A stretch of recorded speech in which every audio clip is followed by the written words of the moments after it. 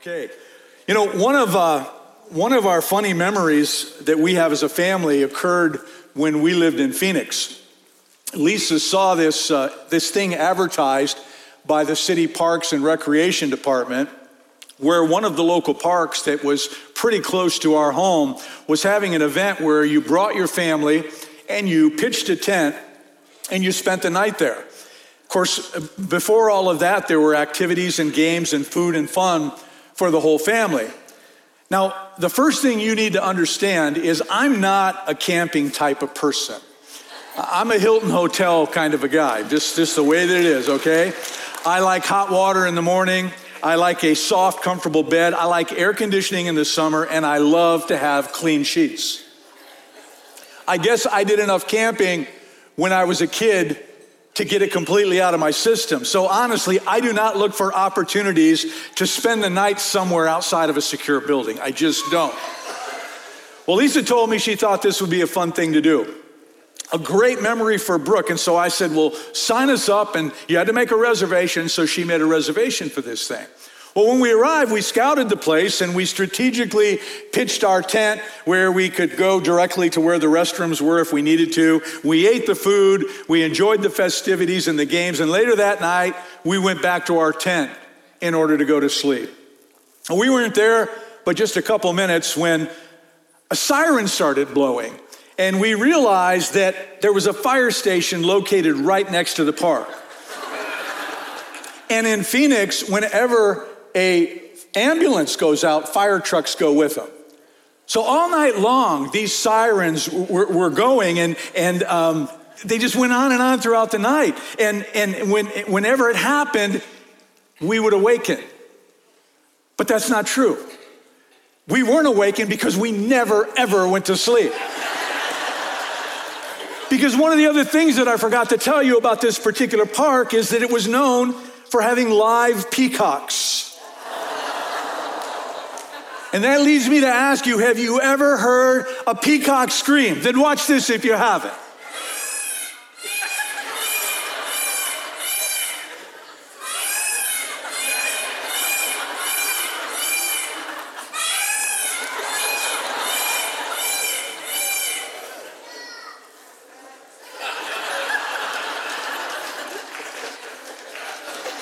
These birds are not like roosters. They don't cry out when the sun comes up. These crazy birds let it fly all night long. And here's what I think. This is my summation of the whole thing. These particular peacocks were born and raised and fed in that park, and they heard the sirens going off their entire life. And they knew that if their cries were to be heard, they had to be louder than the sirens. So this particular breed of peacock, they evolved into a breed of super screaming peacocks, all 25 of them. And I know I'm being a little bit dramatic, but deal with me. So about 4 a.m., I had enough. I said, we're getting out of here. This park became a place where I didn't want to be. And so we got up and I said, let's go. We're going to get some sleep. And Lisa asked, what about our tent? I said, don't worry about it. I'll come back for it later. And surprisingly enough, our tent was still there at noon the next day. Needless to say, we definitely created a memory, albeit one that wasn't all that great, but one that we can really laugh at now. But let me get to a more serious note. I want to ask you something this morning. Have you ever been in a place where you didn't want to be? Perhaps you were in the military and you remember boot camp. Or you recall a time when you got orders that sent you to some distant land and you were far away from your friends and far away from your family. Maybe you've worked for a company that transferred you out somewhere to a place you didn't want to go. And every day you thought to yourself, I don't like this place. It's not at all familiar. I don't want to be here anymore. Perhaps you had a time where a friend had betrayed you, and in the midst of all of your pain, you thought to yourself, I don't want to be here. I am sick and tired of this. I don't want to be in this relationship place any longer. Perhaps you have wrestled with grief, or you've dealt with financial hardship, or you've navigated through a very difficult medical diagnosis, and every day you thought, I am so tired of this. I don't want to go through this anymore. Do you understand what I'm talking about? Can anybody relate with what I'm asking you? Has there ever been a time when you were at a place where you didn't want to be? Well, as we continue in our very short series that we've titled I Promise, where we are reestablishing our belief and our trust in God to do what he says he will do, and where we are looking at areas where he clearly makes a promise to us, today we're going to look at his promise of hope. Hope is a wonderful thing. Truly, it's a wonderful thing. And I might add that it is what is greatly needed, especially when you find yourself in a place where you don't want to be. And in today's text, in Jeremiah chapter 29, it tells us of a time when the Hebrews felt just like this. It was 587 BC, and after years of ignoring warnings, God had judged the nation of Judah and their unfaithfulness. You see, the people of Judah, they had repeatedly rebelled against the principles upon which their nation had been found. They had turned their backs on God. And so as God promised, he withdrew his protection from them. And the biblical record shows us over and over and over how God had warned his people. He had made it very clear to them that if they continued in their faithlessness, he would use a pagan power to once again conquer them and lead them back into captivity. But those warnings, they had fallen on deaf ears. And now, because of their foolish infidelity, God had allowed the same chosen people that he led out of slavery from Egypt 800 years earlier to return to bondage. But in this time it was in Babylon. Well, our text this morning records something that happened at the beginning of those 7 decades of captivity. Yes, 70 years. It tells us about the first Jews who had arrived in Babylon and who, like me at that noisy park in Phoenix, just wanted to go home. That's all they could think about. They didn't want to be where they were. Now understand, this was nothing like me and my stupid funny story. These were sad people who had lost everything, their homes. They'd lost their culture. They had lost their freedom. And in many cases, they even were separated from their families. They had been brought to live in a strange land with a strange language and unfamiliar and strange customs. And in chapter 29 of Jeremiah, there is a letter that God inspired the prophet Jeremiah to write and to send to them. So in preparation, go ahead and turn there in your Bibles, the book of Jeremiah, Old Testament book, chapter 29. If you don't have a Bible, there's one in the pew pocket in front of you, except for those of you on the front row. Sorry about that. But you can also follow along on the screens behind me. But this letter shows God's unending compassion because it includes instructions as to how they are to deal with this captivity that, I might add, was created through their own fault. In this letter, God explains to them exactly how they were to face being in this place that they didn't want to be in, even though they deserved to be there. Jeremiah 29, verses 1 through 23. It's a long piece of scripture. I'll be reading this morning from the New International Version. This is the text of the letter that the prophet Jeremiah sent from Jerusalem to the surviving elders among the exiles and to the priests, the prophets, and all the other people Nebuchadnezzar had carried into exile from Jerusalem to Babylon. This was after King Jehoiachin and the queen mother, the court officials, and the leaders of Judah and Jerusalem, the skilled workers, and the artisans had gone into exile from Jerusalem. He entrusted the letter to Elisha, son of Shaphan, and to Gemariah, son of Hilkiah, whom Zedekiah, king of Judah, sent to King Nebuchadnezzar in Babylon. It said, "This is what the Lord Almighty, the God of Israel, says to all those I carried into exile from Jerusalem to Babylon. Build houses and settle down. Plant gardens and eat what they produce. Marry and have sons and daughters. Find wives for your sons and give your daughters in marriage, so that they too may have sons and daughters. Increase in number there. Do not decrease. Also, seek the peace and prosperity of the city to which I have carried you into exile. Pray to the Lord for it, because if it prospers, you too will prosper. Yes, this is what the Lord Almighty, the God of Israel, says. Do not let the prophets and diviners among you deceive you. Do not listen to the dreams you encourage them to have. They are prophesying lies to you in my name. I have not sent them, declares the Lord. This is what the Lord says. When 70 years are completed for Babylon, I will come to you and fulfill my good promise to bring you back to this place. For I know the plans I have for you, declares the Lord, plans to prosper you and not to harm you, plans to give you a hope and a future. Then you will call on me and come and pray to me, and I will listen to you. You will seek me and find me when you seek me with all your heart. I will be found by you, declares the Lord, and will bring you back from captivity. I will gather you from all the nations and places where I have banished you, declares the Lord, and will bring you back to the place from which I carried you into exile.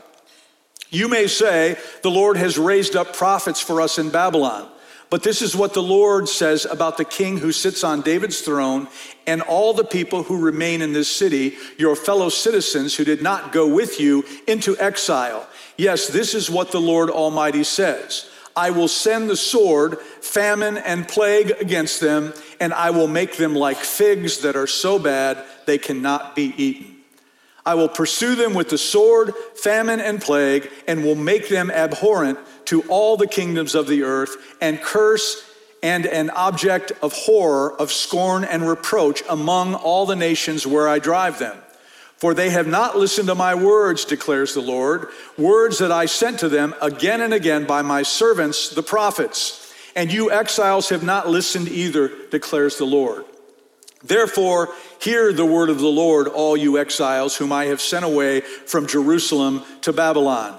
This is what the Lord Almighty, the God of Israel, says about Ahab, son of Koliah, and Zedekiah, son of Maaseiah, who are prophesying lies to you in my name. I will deliver them into the hands of Nebuchadnezzar, king of Babylon, and he will put them to death before your very eyes. Because of them, all the exiles from Judah who are in Babylon will use this curse. May the Lord treat you like Zedekiah and Ahab, whom the king of Babylon burned in the fire. For they have done outrageous things in Israel. They have committed adultery with their neighbors' wives, and in my name they have uttered lies which I did not authorize. I know it and am a witness to it, declares the Lord. Wow. Those are some pretty powerful words from God, where he has made very clear to these Hebrews about this place that none of them want to be in. And you know, the longer that I live, and the more I can actually relate to these Jews who heard this letter being read to them. And maybe you feel the same way, because in a very real sense, you and I are like them in that we too are exiles of sort. What I mean is this: as Christians, and I've said this many times, and you've heard it said many times, this world is not our home. We are just temporary residents. And if you haven't figured this out yet, you must understand the truth that this world is not our home. Our home is in heaven, where we will spend eternity. And this is what Peter was getting at when he wrote in 1 Peter 1:17, since you call on a Father who judges each person's work impartially, live out your time as foreigners here in reverent fear.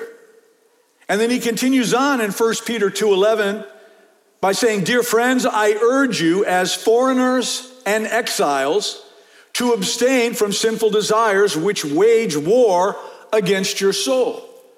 So you and I live as Abraham did, where it says in Hebrews 11, 9 and 10, by faith, he, Abraham, made his home in the promised land like a stranger in a foreign country. He lived in tents, as did Isaac and Jacob, who were heirs with him of the same promise. I love this, for he was looking forward to the city with foundations, whose architect and builder is God.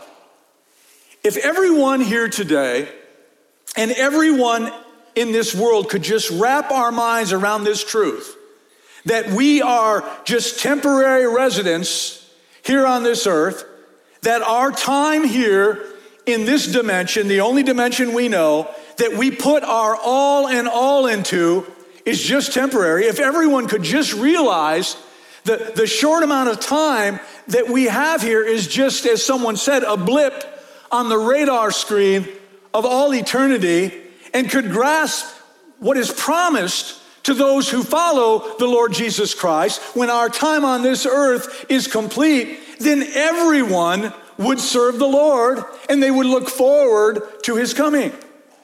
But sadly, just like these exiled Jews, we forget God.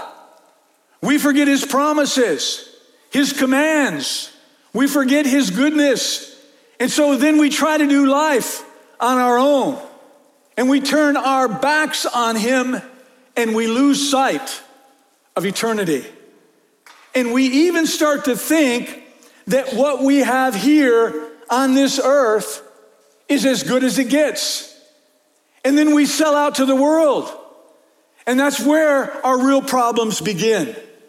And the truth is, our alien status is the main reason why we find ourselves in situations and places where we don't want to be. And that's why we long for a place where there is no heartbreak, no loneliness, no fear, no betrayal, no sickness, a place where we truly feel at home. So I believe that there is indeed a great deal that we can learn from this part of the book of Jeremiah. There are principles at play here to help us deal with those times during life's disappointments and those times when we become homesick for heaven. And the first helpful principle that our Heavenly Father makes clear is we must learn to be content. It's a big word to unpack, and it means different things to different people. But look at verses 5 and 6 again, where God says this: build houses and settle down. Plant gardens and eat what they produce. Marry and have sons and daughters. Find wives for your sons and give your daughters in marriage, so that they too may have sons and daughters. Increase in number there. Do not decrease. In other words, God advises these displaced Jews to bloom where they are planted and learn to be content in this foreign land. This is a very important principle for you and I to embrace, because so many times we think there must be happiness somewhere else. And so we naturally search for another toy, another place, another career, another relationship, another possession. In short, we think more of something is what will ultimately make us happy. So we seek more status, more security, more health, more pleasure, more thrills, more of so many different things. And honestly, folks, this is such a huge driving force in our culture here in America. Author Michael Drosnin wrote a book about a man whose name became synonymous with this hunger for more, and I'm sure this man is familiar to you, and I'll give you a few hints here. He wanted more wealth, so he built one of the greatest financial empires of his day. He wanted more pleasure, so he seduced or paid for the most glamorous women that he could buy. He wanted more adventure, so he set air speed records and designed, built, and piloted the world's most unique aircraft at that time. He wanted more power, so he acquired political clout, which was the envy of others. He wanted more glamour, so he bought Hollywood, and he bought studios, and he counted the stars. And Drosnin wrote this about how this man's life ended. He was a figure of Gothic horror, ready for the grave. Emaciated, only 120 pounds stretched over his 6'4" frame, with a thin, scraggly beard that reached midway into his sunken chest. Hideously long nails in grotesque yellowed corkscrews. Many of his teeth were black, rotting stumps. A tumor was beginning to emerge from the side of his head. Innumerable needle marks. Howard Hughes was an addict, a billionaire junkie. Quite a bad description of someone at the end of their life. I wonder if Howard Hughes had pulled off another deal, or if he had made another million, or tasted another thrill, or romanced another girl, would it have been enough? Would it have been enough to satisfy or make him happy? Because obviously he wasn't a happy man. Of course not. His experience shows us, and many other people who have followed down that path, clearly shows us that more is a myth. More never brings satisfaction to man's soul. As King Solomon put it, striving for more is nothing but chasing the wind. This is because we were made for something that this world cannot offer us. So getting more of the kinds of things this existence provides always leaves us more empty inside. Because again, this world is not our home. We are just passing through. We must remember what 1 Timothy 6 and 7 says, but godliness with contentment is great gain. For we brought nothing into this world, and we can take nothing out of it. Author Robert Hastings wrote a popular story about an imaginary train ride. His story was called The Station, and I want to read you an excerpt from it. He writes, tucked away in the recesses of our mind is an idyllic vision. We see ourselves on a long journey that crosses mountains and plains.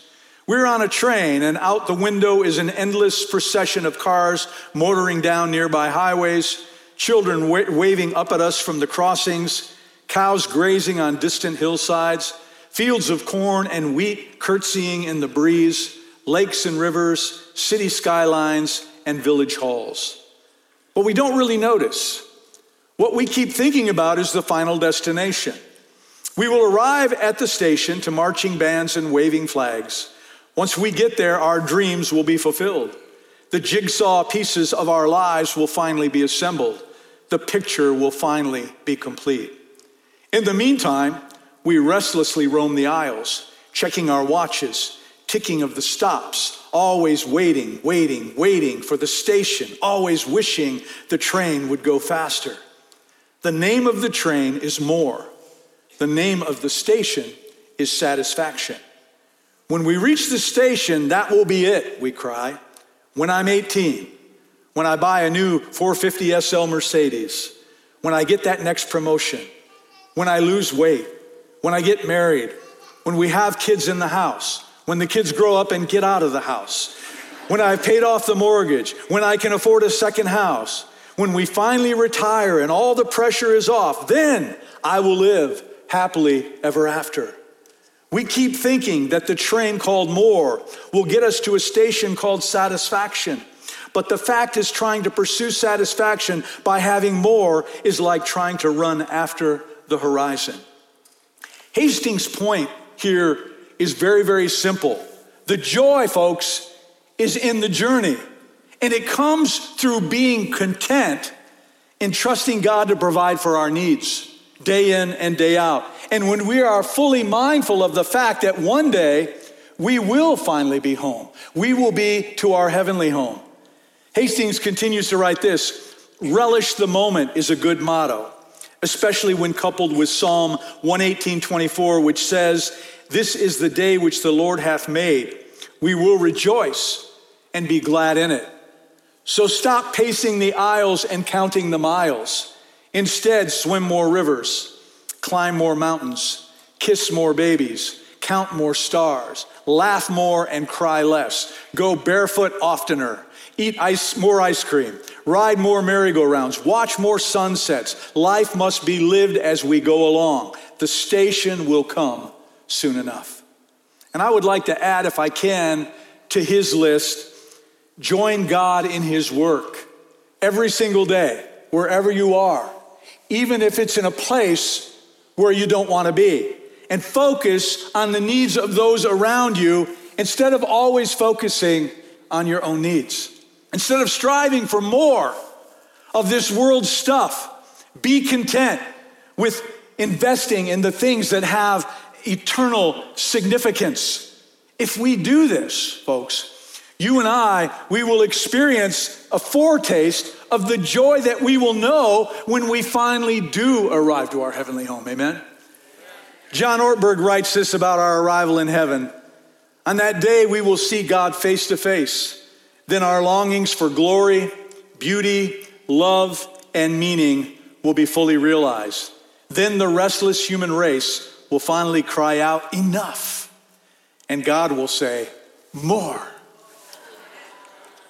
So to deal with those times where we're in a place where we don't want to be, we've got to first learn to be content where we're at.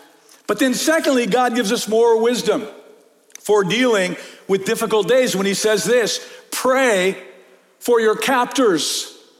Look again at verse 7. Also, seek the peace and prosperity of the city to which I have carried you into exile. Pray to the Lord for it, because if it prospers, you too will prosper. When these Jews heard this letter being read to them, I am sure that they thought, you want us to pray for a community that carried us into captivity? Jeremiah, have you lost your mind?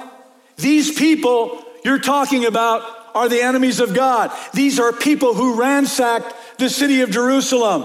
And now you ask us to pray for these people? Well, see, God can ask us to pray for our captors, those people whose decisions and whose actions put us in places where we don't want to be. And he does this precisely because he is God. And he loves all people, even the people who make it their life's work to make our lives miserable.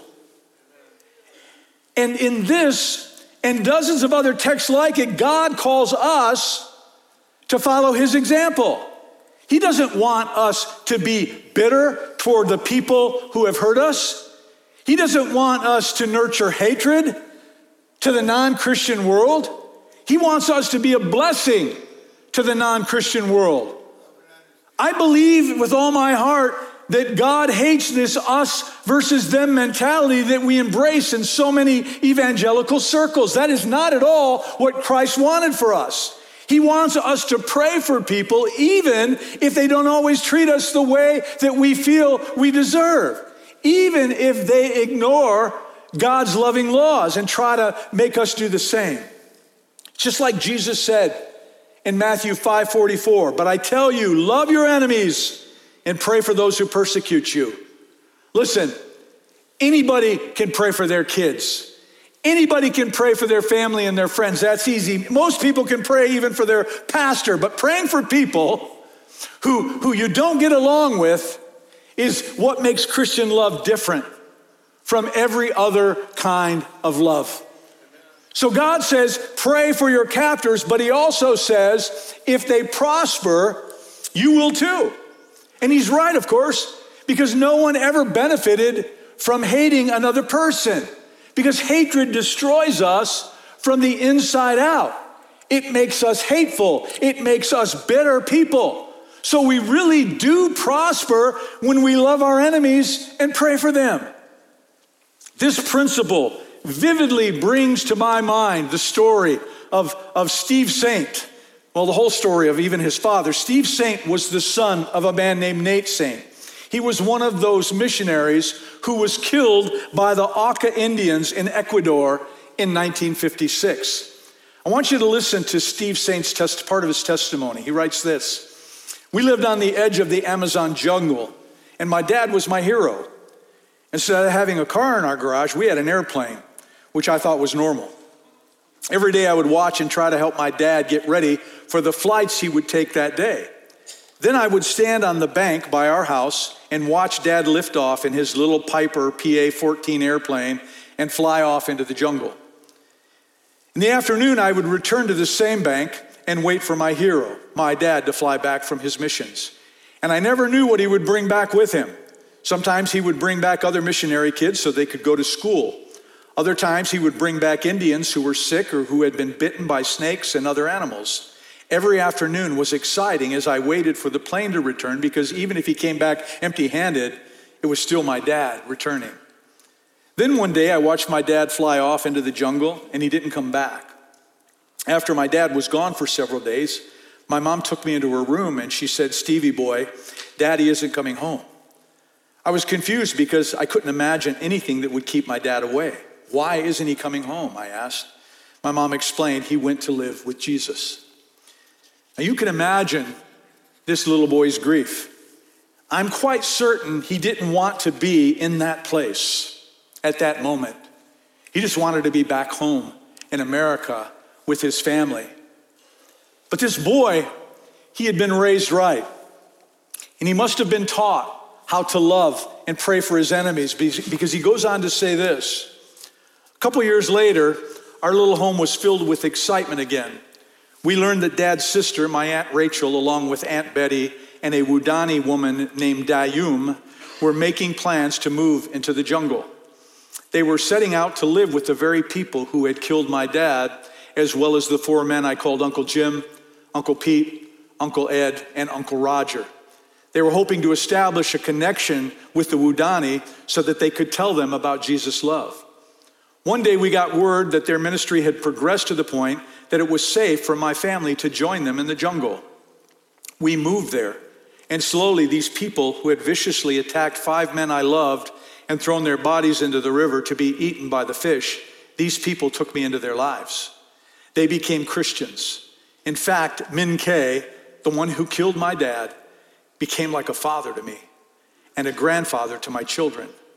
Then when my sister Kathy and me became Christians, 2 of the original killers baptized us at the same spot where our father had been killed just a few years earlier. When you read this testimony, when you read his entire testimony, it will move you, because Steve Saint obviously lived by the principles found in this letter that was read to the Jews in captivity. He had learned to be content even in his grief. He had learned to pray for his captors. And in answer to his prayers, those men did prosper by becoming Christians. And Steve Saint would say that he prospered as well. I'll show you a picture of Steve and Min Kay. These are real people.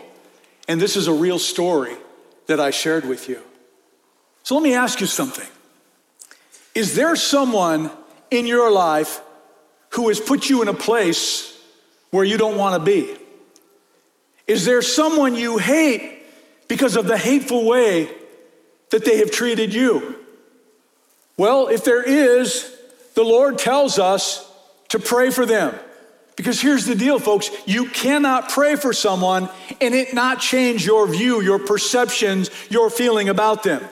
Praying for someone who has caused you harm takes a certain amount of compassion. And it is through that compassion where God will soften your heart and he will change your heart towards them. Well, the third thing that God tells us, don't listen to bad counsel. Look again at verses 8 and 9. Yes, this is what the Lord Almighty, the God of Israel, says. Do not let the prophets and diviners among you deceive you. Do not listen to the dreams you encourage them to have. They are prophesying lies to you in my name. I have not sent them, declares the Lord. There were false prophets, Hebrews telling Hebrews that they would be going home soon, when God was telling them they would be there for 70 years. They were insisting that the captivity would be over before they knew it. And no doubt they were tickling people's ears to hear that kind of news, but it wasn't true. God told them 70 years. That's how long, and that's how long it was. And you know, today we have counterparts to these false prophets. I'm talking about people whose promises are so promising while we live in this fallen world that is not our home.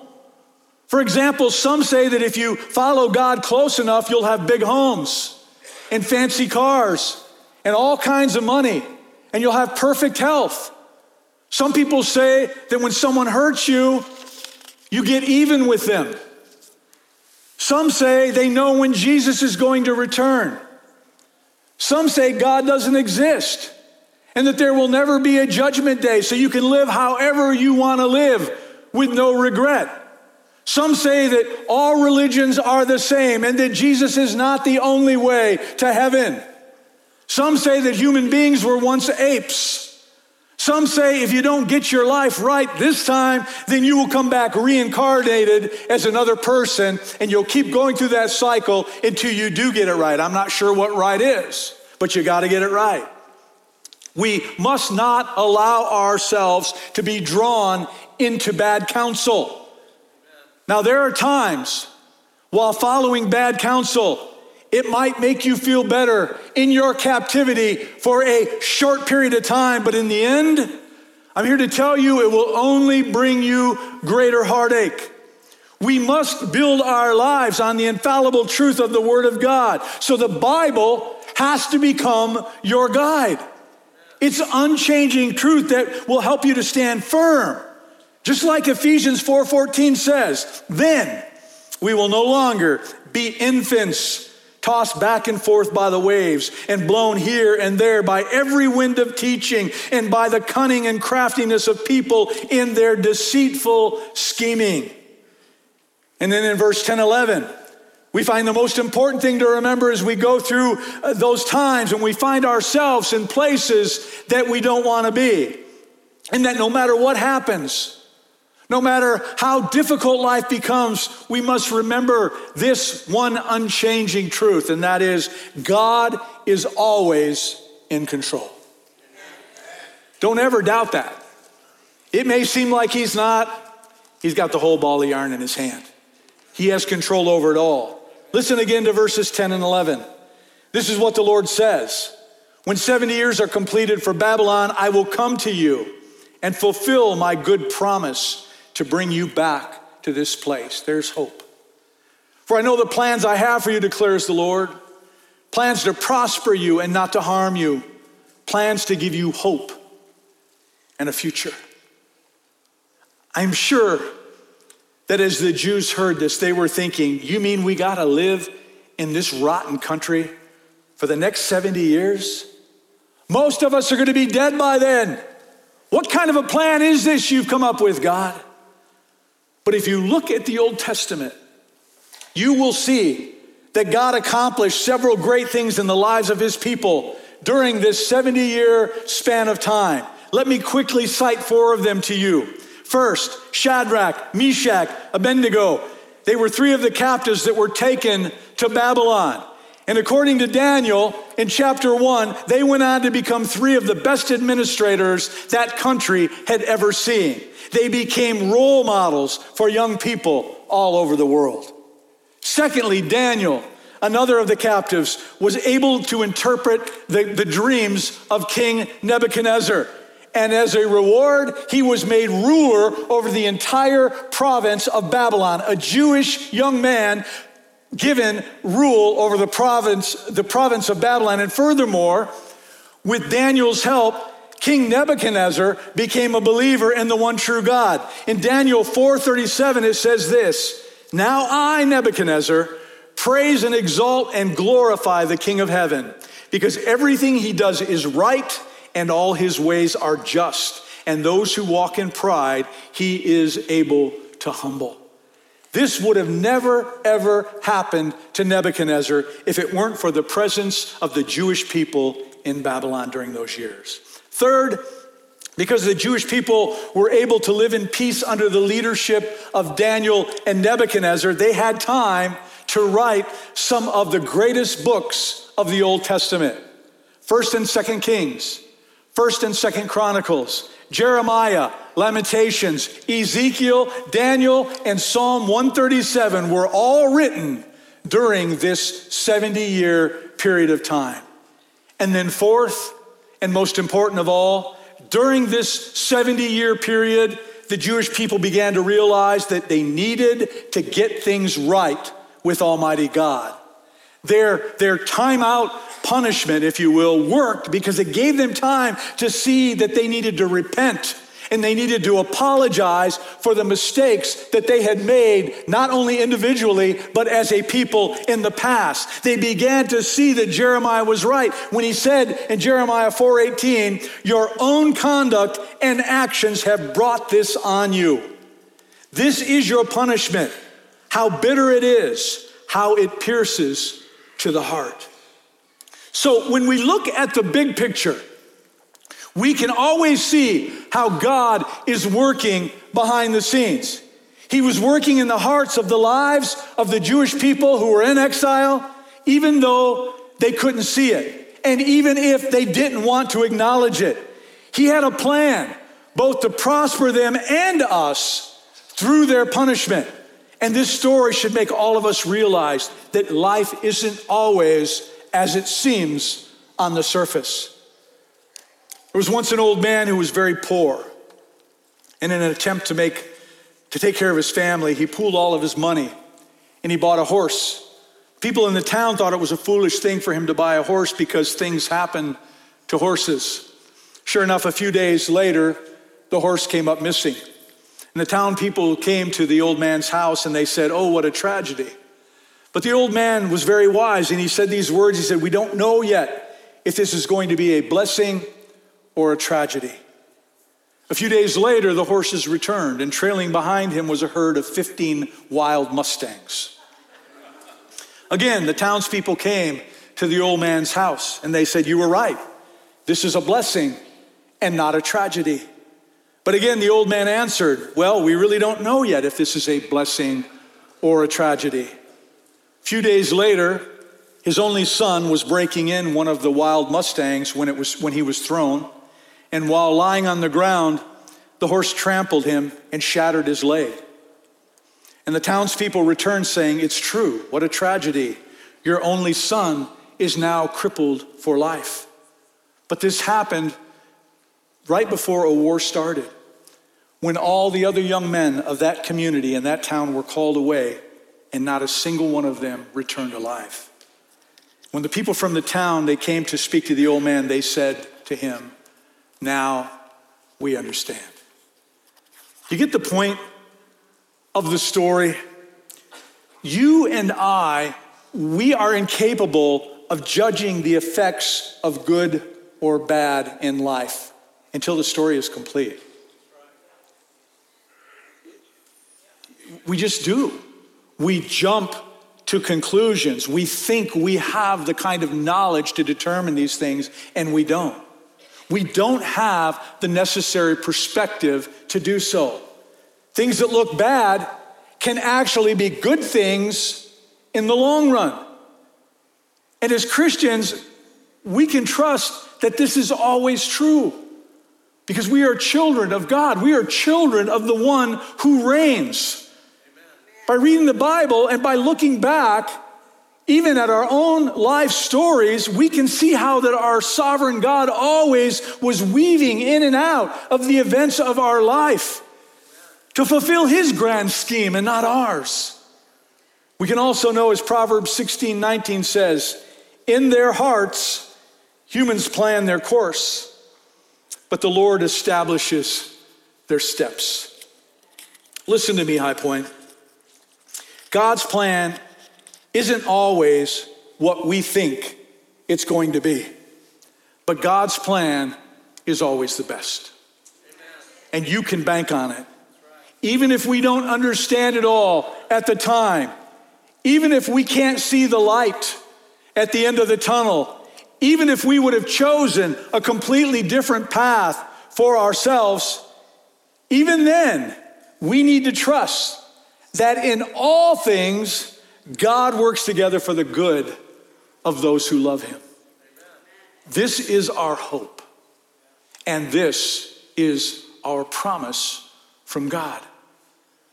So if you are stuck this morning in a place where you don't want to be, then you need to heed God's loving instructions.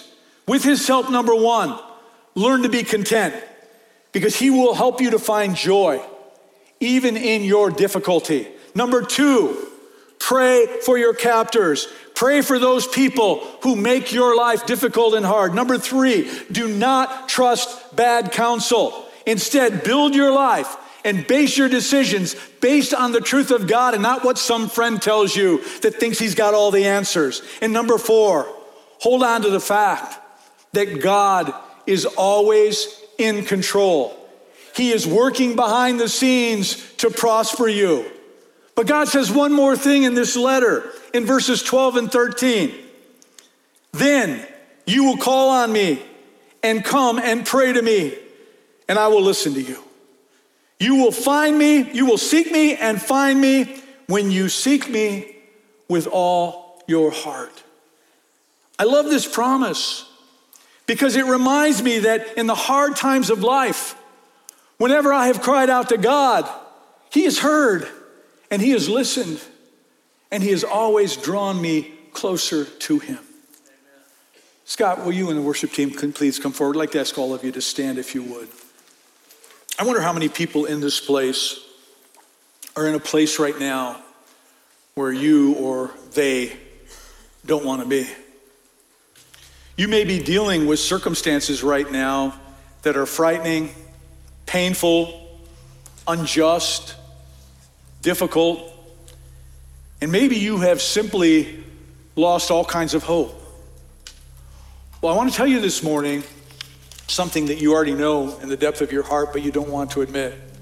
God knows, and God understands. He understands what you're going through. And although our desire is that God would instantly change our situation, and he is certainly capable of doing that, please understand that God always has a plan. And I have found that his plan is never like I imagined, but his plan always leads to my betterment. Sometimes it comes through enduring a bad time and the natural growth that occurs from enduring that bad time. Because God will use every situation in order to build our faith. But we can't let that happen until we learn to trust and to believe in his providence, in his promises, and most importantly, in his power. As I've said 1,000 times, we live in a fast food mentality culture in that we want immediate answers and we want immediate solutions to all of our problems. We don't like to endure difficulties. We don't want to experience any growth pains. We simply want it gone, and we want it gone now, and a side of French fries to go along with it. But what I've tried to impress upon you this morning in your minds and in your hearts is that you can trust God, especially in a season of difficulty. He is well aware of what you are going through. And he has given you hope. And he has given you promises that you will not only survive, but that you will come through this thing stronger than ever before. And your trust in him will grow, as well as your faith. The question becomes, will you allow God to do the work that needs to be done, needs to be accomplished in your heart while you're going through this difficult season? I want to open this altar this morning to anybody who might be going through a challenging or a trying season in your life. For you to come down here and to ask God to help you to trust his providence, to trust in his promises, to trust in his power. Ask him to help you to be content, to help you to have the capacity to pray for your captors, and most importantly, to trust his plan in all of this. And if you're here this morning and you have never given your heart or your life over to Jesus, then I encourage you to come down to this altar and seek God. If you do, as the scriptures earlier said, if you seek him, You will find him. The Bible says in order to receive salvation, you must believe and you must confess. You must believe that Jesus Christ is the Son of the living God. He came to this earth, he walked this earth, lived a perfect and a sinless life. And he was arrested and he was beaten and he was crucified on a cross.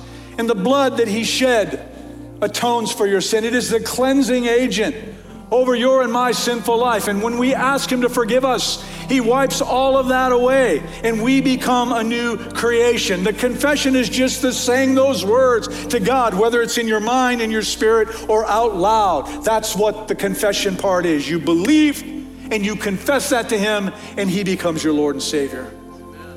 But this altar is open to anyone who has a need. It's open to anyone who just might want to spend some time in prayer. It's open to anyone who might want to just come down here to praise him for his goodness and his faithfulness to you. This altar is open to anyone for any reason. I want you to understand that. I say that all the time. I don't want you to think you have to come down for a particular reason. We open this altar because in my mind, it's a travesty to leave church on Sunday carrying a burden that you did not come down to the altar and lay it down at the foot of the cross and walk away. And that's what you need to do. You need to lay it down, you need to say what you need to say, pray it to the Lord, and then you get up and you walk out and you leave that burden there. Sounds like a good plan, doesn't it? So while the worship team sings, if you'd like to come down and pray, the pastors will come around, we'll lay hands on you and pray for you, and then in a short while, we will close this service in prayer. Worthy is the Lamb who was slain, holy, holy is he. Sing a new song to him who sits on heaven's mercy seat.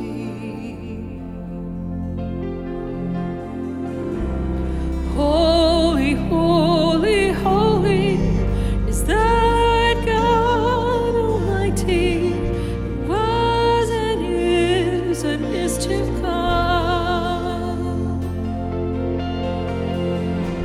With all creation I sing praise to the King of Kings. You